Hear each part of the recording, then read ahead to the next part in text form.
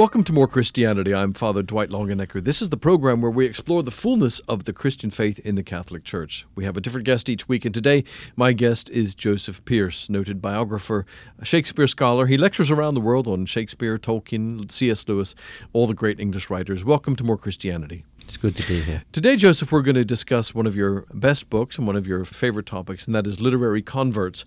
The great writers in England who converted to the Catholic faith. Where do you want to start? Well, in the bigger history of England, of course, you have the 150 years of persecution when the Catholics been put to death from the 1530s to the 1680s. You then have a period of another 150 years where people aren't being put to death, but there's still all sorts of laws restricting Catholic involvement in public life. And then in 1829, we have Catholic emancipation, just before Victoria comes to the throne. And then the definitive moment, I think, for the beginning of the Catholic revival is the conversion of John Henry Newman, now Blessed John Henry Newman, into the Catholic Church in 1845. That's the definitive beginning of what would be an absolutely scintillating period in English history of the Catholic revival. So really, to put this in its bigger perspective, around the 1520s with Henry VIII, we see the beginning of the English Reformation, the break from the Catholic Church. And it's not until the 1820s, you're saying, that it's finally permitted to be fully a Catholic, to have the Catholic hierarchy, to be able to go to Mass, to build churches, and so forth. So for 300 years in England, to a greater or lesser extent, Catholics were being persecuted.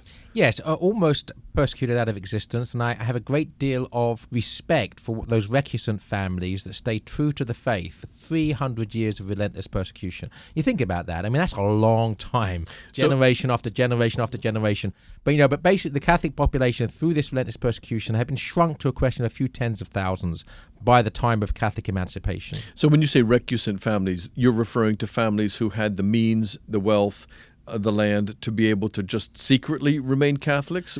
Where did they educate their children? How did they keep the faith? Well, many of them were homeschooled, as one might expect. The wealthier families would also send their children abroad to get an education on the continent. But yes, Oxford and Cambridge were excluded. Catholics were not allowed to study at Oxford and Cambridge for that period of 300 years. So yes, the wealthy families, the ones that were fine, but then they had their servants, and there were parts of England, such as the areas around Preston in Lancashire, where a large portion of the population remained Catholic in defiance of the dominant culture for that whole period of 300 years. So then in 1829, finally, it becomes legal and possible to be an Englishman and to be Catholic. And at that point, a kind of floodgate opened up, didn't it? When you travel around England, if you know how to read your architecture, you see Catholic churches, convents, monasteries that are suddenly springing up, being built at the end of the 1800s, when suddenly it's possible to be Catholic again. And also, this is the time of the notable Catholic convert, Blessed John Henry Newman. Well, you mentioned these new Catholic churches being built when it became legal again after 300 years to build Catholic churches. Many of these were built in the start of the Gothic revival, and the leader of the Gothic revival was Augustus Pugin, who was one of the first converts in this new Catholic revival. It was a trickle. But then when Newman converts in 1845, it becomes a flood. If you like, in John Henry Newman's wake, it almost becomes fashionable in the highest echelons of English society to become a Catholic. So we have this intellectual flourishing of this new blooded Catholicism. And John Henry Newman himself, for our listeners who are unfamiliar with him, is a man who's brought up in an evangelical Protestant household. I loved reading his story and finding that as a boy he would go down to the beach and hand out gospel tracts, and he would witness to people. He was a real evangelical in his boyhood. He goes to Oxford. He becomes one of the leading intellectuals of his day, and he rises right to the top of Oxford's intellectual society. He's a fellow of Oriel College. He's appointed to the University Church as an Anglican priest. This is one of the highest appointments in the Anglican Church with intellectual prestige and status. He's established. He's reached the top of the top, and then he does the unthinkable and becomes a Catholic. Now, we have to remember as well that although Catholicism was legal, it was not the done thing. If you were in the Anglican establishment, to become a Catholic meant that you would still be blacklisted, you would be alienated from friends, you would be an outcast. What happened to him after he became a Catholic? Well, he was very largely ostracized by the Anglican hierarchy and by the Anglican culture. He became an outsider. He became an exile in that sense, an intellectual exile within his own country.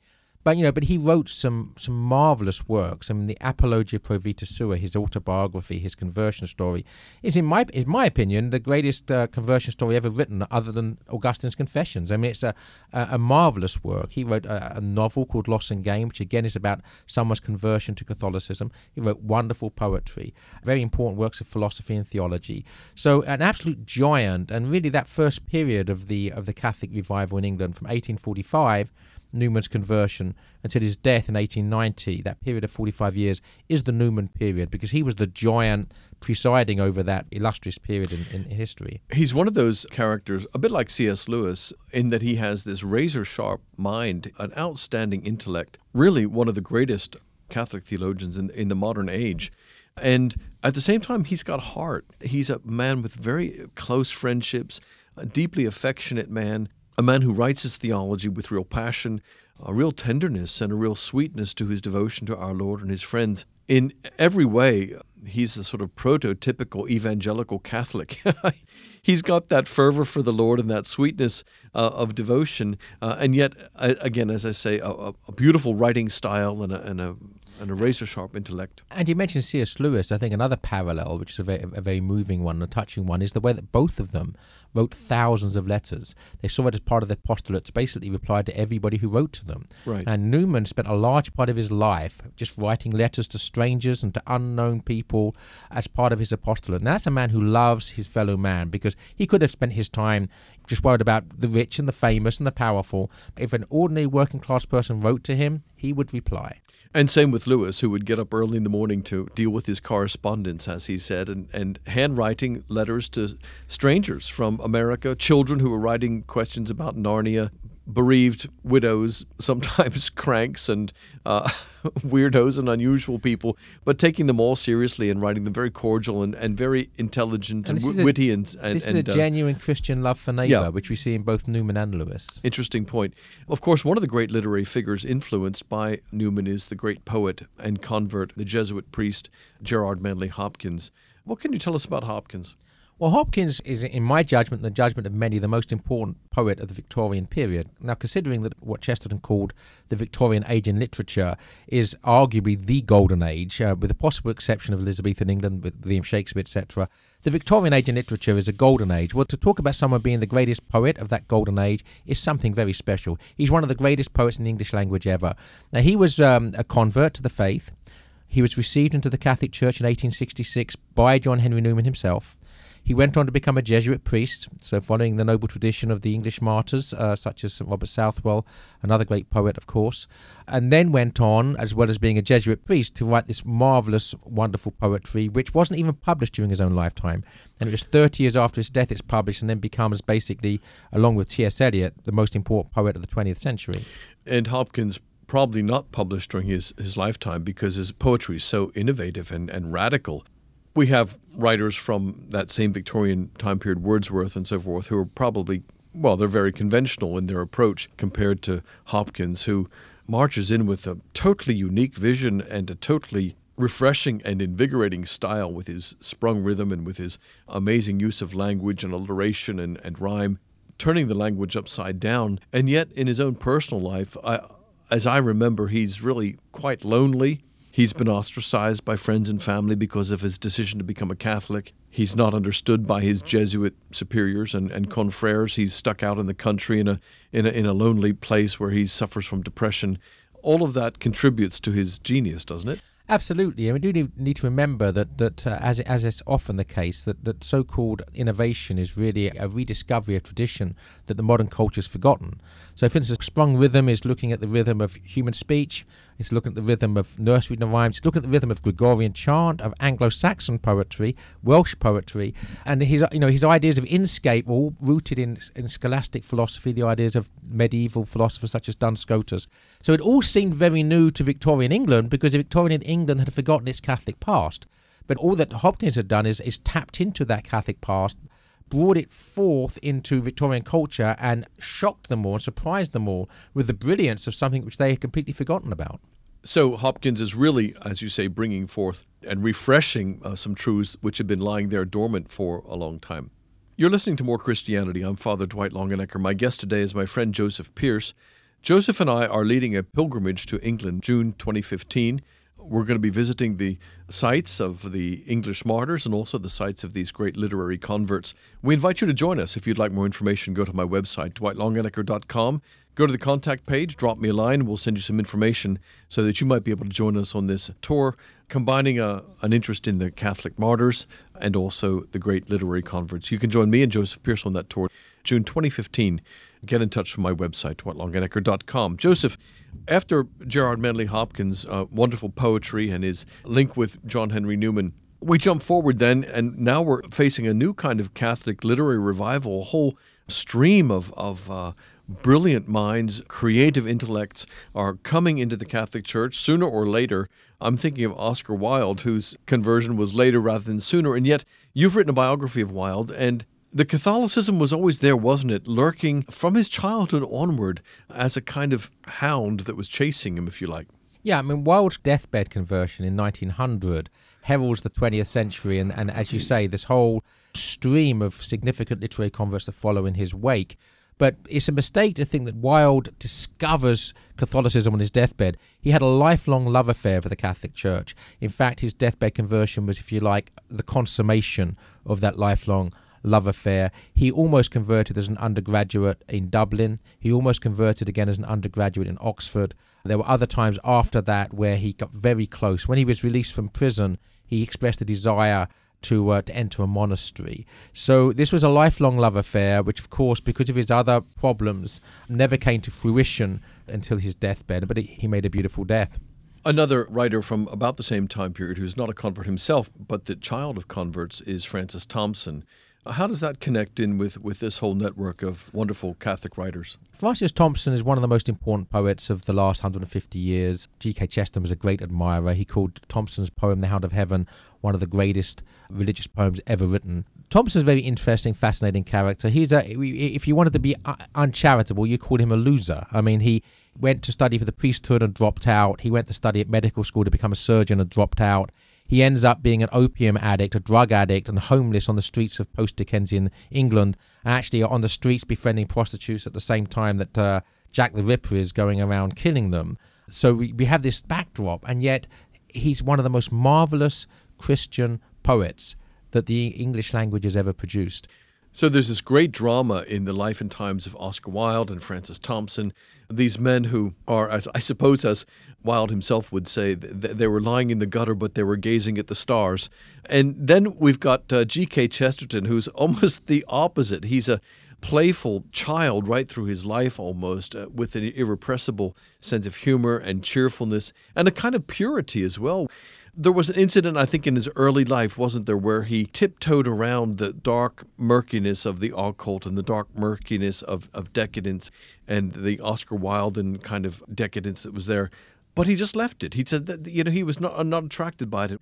Can you comment on Chesterton's personality, especially as our friend Dale Ahlquist reminds us the cause for his sainthood has been opened? Absolutely, which is, of course, a cause for joy for all those such as myself who not only are great admirers of Chesterton, but in my case, certainly, and I know I'm one of many that owe my conversion under grace to Chesterton more than to anybody else. So, of course, the news that Chesterton's cause is being studied by Rome is a great cause for joy. But yes, Chesterton reacted against the decadence of the 1890s, and much of his early work in the first years of the 20th century is really recoiling from that. I mean, The Man Who's Thursday, for instance, it's very dark work, but that's because it's looking for the silver lining to the cloud of decadence. And what he rediscovered, of course, is that childlikeness is rooted in innocence and humility and gratitude. And gratitude and humility are at the heart of all true perceptions of life, because as soon as we lose gratitude and humility, we are blinded by our own pride and prejudice. And so he allows us to see clearly through the eyes of gratitude, through the eyes of humility. And that's something that was very needed in those days, in the wake of the decadent movement, and also very, very needed in these days, in this new decadence that we are living under.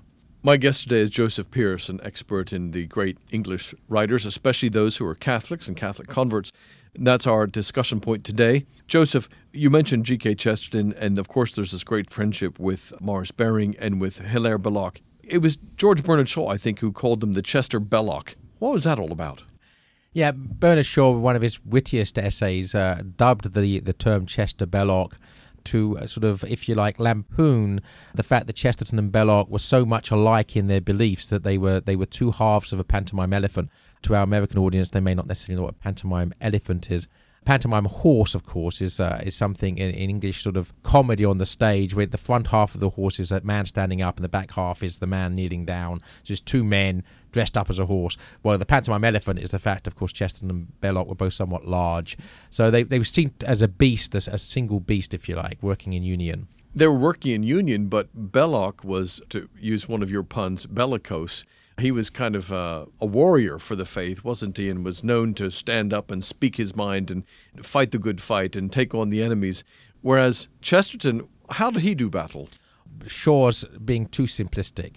Belloc and Chesterton in many ways were very, very different. They were united in their defense of the faith and the writings to defend the faith, but Belloc was much more bellicose, much more bad-tempered. He was fighting to win and didn't mind if he bruised or drew blood from his enemies in doing so. Chesterton was much more charitable. So he was more interested in winning his opponent to his side rather than winning the argument. And I think Chesterton's charitability as opposed to Belloc's bellicosity to succumb not merely to puns but to alliteration shows the difference between the two. And when Chesterton died, Belloc actually wrote a wonderful little pamphlet about Chesterton's place in the English letters. And he said that Chesterton didn't fight to win. And sometimes that impacted his rhetoric negatively. But he said he's in heaven, which is more important. So that was a tribute Belloc paid to Chesterton. I invite you to get more information about the tour which Joseph Pearce and I will be conducting June 2015. We'll be going to England together with some friends. Come and join us. Get information from my website, dwightlongenecker.com. Joseph, we're going to leapfrog now from Belloc and Chesterton. The next big writers who follow on from them that I can think of who were converts, of course, are two troubled and problematic men in many ways, Evelyn Waugh and Graham Greene, in the middle of the 20th century. You know, both of them were troubled souls. Graham Greene, I know, was an adulterer, and he didn't exactly live in a love-hate relationship with the Catholic Church, but he was in and out, wasn't he?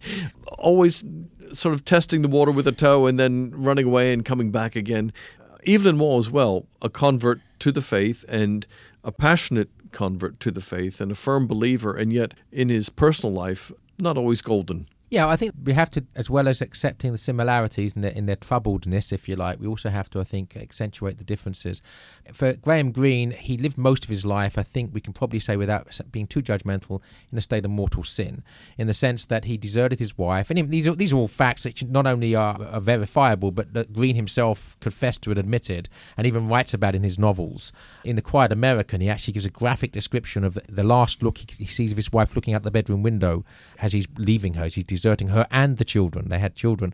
And he alludes to this in the character of Fowler in The Quiet American. So he deserts his wife and children, has a series of mistresses throughout his life, right up until old age, but never ever manages to break away from Catholicism. He refuses to live it. There's a wonderful story when he's at Mass celebrated by St. Padre Pio, and he's towards the front. He can actually see the congealed blood from the stigmata on Padre Pio's hands, and he has the opportunity to meet Padre Pio afterwards, and he physically runs away. And when asked why, he says, well, if I met a real-life saint, I'd have to change my life. But then having done that, he then carries a picture of Padre Pio around in his wallet for the rest of his life. This shows the contradictions at the heart of Graham Greene. Right. And I think the key thing about his novels, which we have to remember, it's not the doubt in Graham Greene's novels, because Graham Greene's novels are always full of doubt, a religious doubt. It's not a doubt, it's the doubt about the doubt that gives it the depth. And that's what's really brilliant about Graham Greene, is that, yes, he presents the doubt, but then deeper, there's always the doubt about the doubt. And really, you come back to it, no, it's the doubt's wrong. And Evelyn Waugh? Evelyn Waugh, again, you know, his big problem, I think, was a lack of charity towards neighbour. He was somewhat catty, should we say. But, you know, he remained true to his wife, and he had a large family. He was certainly remained absolutely true to the doctrines of the church, very firmly, and understood them, was very eloquent in the defence. He was very frustrated with Graham Greene's dabblings with the diabolical side. Someone said to Evelyn Waugh, well, you know, you're a Catholic convert, he said, but you're not a very nice man, are you? Because of the way you behave. And he said, well, think how much worse I would be if I wasn't a convert. I can remember one story when I was at Downside Abbey, which is where Evelyn Waugh sent his sons to school. And he was at that time a well-known novelist. And one of the boys from the literary club thought he would write to this famous novelist and to come to speak to the literary club. And Evelyn Waugh wrote a snippy reply back saying to this young man, "I am Evelyn Waugh. I am not invited. I invite." At which point, this schoolboy, to give him his credit, wrote back to Mr. Waugh saying, "Thank you very much for inviting us. 25 of us will be coming for tea next Thursday." And how did he respond to that? He actually enjoyed the joke, and he welcomed them, and apparently was very gracious and gave them a very nice talk about literary things and writing. How do you think Chesterton and that generation of English Catholic writers influenced these two novelists? Well, greatly. In actual fact, Graham Greene remained an admirer of Chesterton throughout the whole of his life. In fact, when he was an old man, Graham Greene said that if he were to put The Wasteland and The Ballad of the White Horse, so T.S. Eliot's poem The Wasteland and The Ballad of the White Horse by Chesterton side by side, he almost begins to say that Chesterton's is better, but he says, but at any rate, I read Chesterton's much more often. And Waugh, of course, in his greatest novel, Brideshead Revisited, takes a line from one of Chesterton's Father Brown stories, where Father Brown talks about God can allow a sinner to go to the end of the world and still bring him back with a twitch upon the thread. And the phrase "a twitch upon the thread" becomes a metaphor for God's grace working in the lives of the characters in Waugh's novel, Brideshead Revisited. So Chesterton was a huge influence on those two writers, as he was indeed a huge influence on the generation that followed him. So a huge influence, of course, on C.S. Lewis, who came after those other writers, never actually converted to the Catholic faith, but good friends, of course, with Tolkien, who was a devout Catholic. And Chesterton's influence on Lewis was such that actually Lewis attributed his conversion to Christianity to Chesterton, didn't he? When Lewis first read Chesterton, he was in the army during the First World War, and he was an atheist. And he couldn't help liking Chesterton in spite of Chesterton's Christianity. And then a few years later, in the mid-1920s, when he read Chesterton's The Everlasting Man, he wrote that I saw the Christian outline of history laid out before me for the first time in a way that made sense. And we should say also, of course, we mentioned Tolkien. Tolkien was also hugely influenced by Chesterton.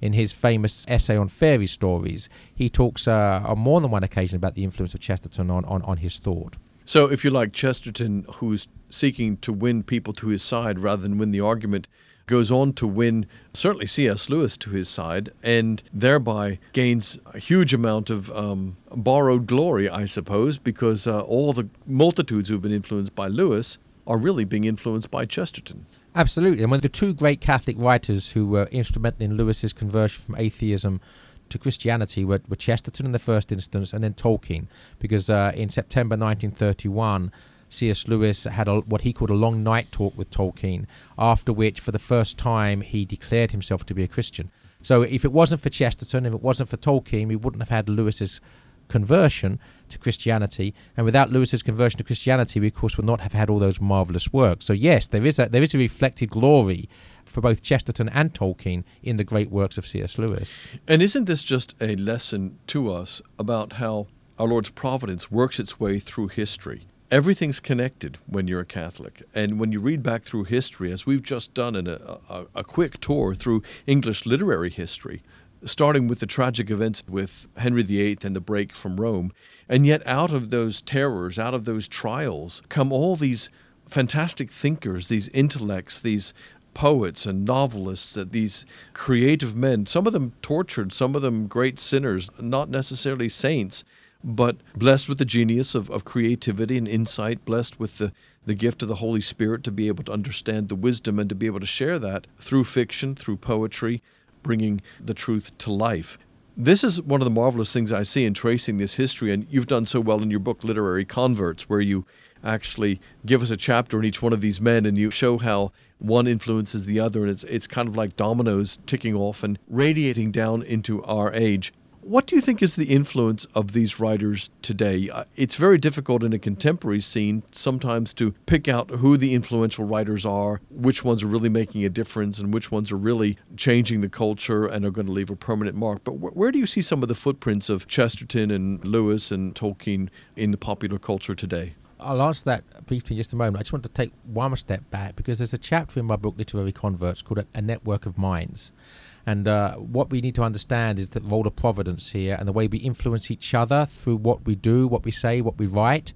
There's a network of minds, there's also a network of grace. And the Catholic Literary Revival was precisely that, a network of minds, a network of grace, energizing each other. And that's what we're called to do today. Of course, that's hopefully what you and I are trying to do. And what all Catholics and all Christians should be trying to do is to energize the culture in which we live. And so to get to your second question, I think we're living in a dumbed-down culture now, a culture where people no longer know how to think or read. And the civilization is really rooted in what remains of Christendom, which is still dynamic. And I think that the new cultural revival in the 21st century, literary, artistic, music, will come from a revitalized, renewed Catholicism that's responding to the secular fundamentalism of the age in a very vibrant fashion, as Shakespeare did in similar times. Newman also lived in very anti-Catholic times. Chesterton, you only have to read his works to see how anti-Catholic the atmosphere was in which he was writing and working. So the church at its best is responding to the world at its worst, and we're living in a time now where the world is pretty much being pretty bad, and I think that's going to be a great opportunity for a new Catholic cultural revival in the 21st century. Because if you like, when the darkness is greater, the light is even more bright. And the more and more people realize they're living in the dark, as Hilaire Belloc said, outside the church is the night and strange things in the night. As the night gets darker, the church will seem brighter. My guest today is Joseph Pearce. Just as we go on here, there's one other little detail about a literary convert the Star Wars fans are going to be fond of hearing, and that is that the actor Alec Guinness, who plays, of course, Obi-Wan Kenobi in the Star Wars films, he was part of that circle too, wasn't he? He was friends with Evelyn Waugh, and I think he was, of course, a Catholic convert. Actually, if we have time, I'd like to make a little confession, because there's a little story about Sir Alec Guinness in my own life, which says something about him. I have to confess that my chapter on Sir Alec Guinness in Literary Converts is largely based upon his own book, his own conversion story, Blessings in Disguise. So his agent got on to me and basically said, you owe me this amount of money because you used more than you should have done, quoting from it. So I put my hands up and said, what can I say? So I sent a check to his agent. And about a week or two later, I get a letter back personally from Sir Alec Guinness with a nice, neat scissor cut for the check, saying he thoroughly enjoyed Literary Converts, couldn't think about taking the money. Joseph, thanks for being here on More Christianity.